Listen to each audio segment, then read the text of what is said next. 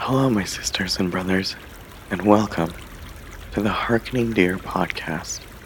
Today's meditation is a poem by Annie Johnson Flint. I invite you to adopt an attitude of non-judgment.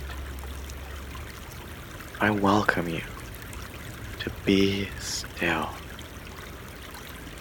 and I encourage you to embrace a heart and mindset of peace and loving kindness.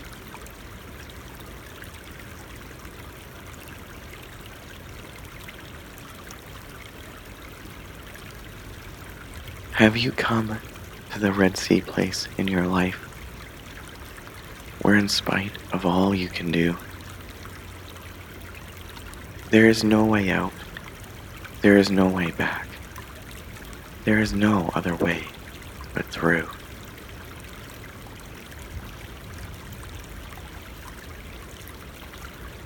Then wait on Yahweh with a trust serene, till the night of your fear is gone. He will send the wind, he will heap the floods, when he says to your soul, go on.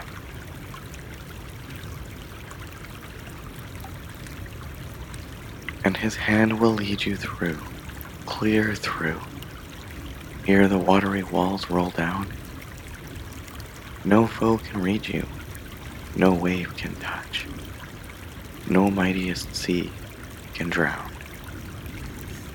The tossing billows may rear their crests, their foam at your feet may break, but over their bed you shall walk dry-shod in the path that Yahweh will make.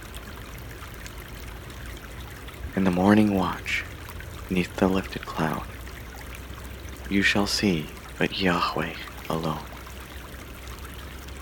When he leads you on from the place of the sea to a land that you have not known, and all your fears shall pass as your foes have passed.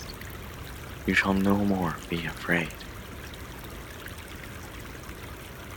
You shall sing his praise in a better place, a place that his hand has made.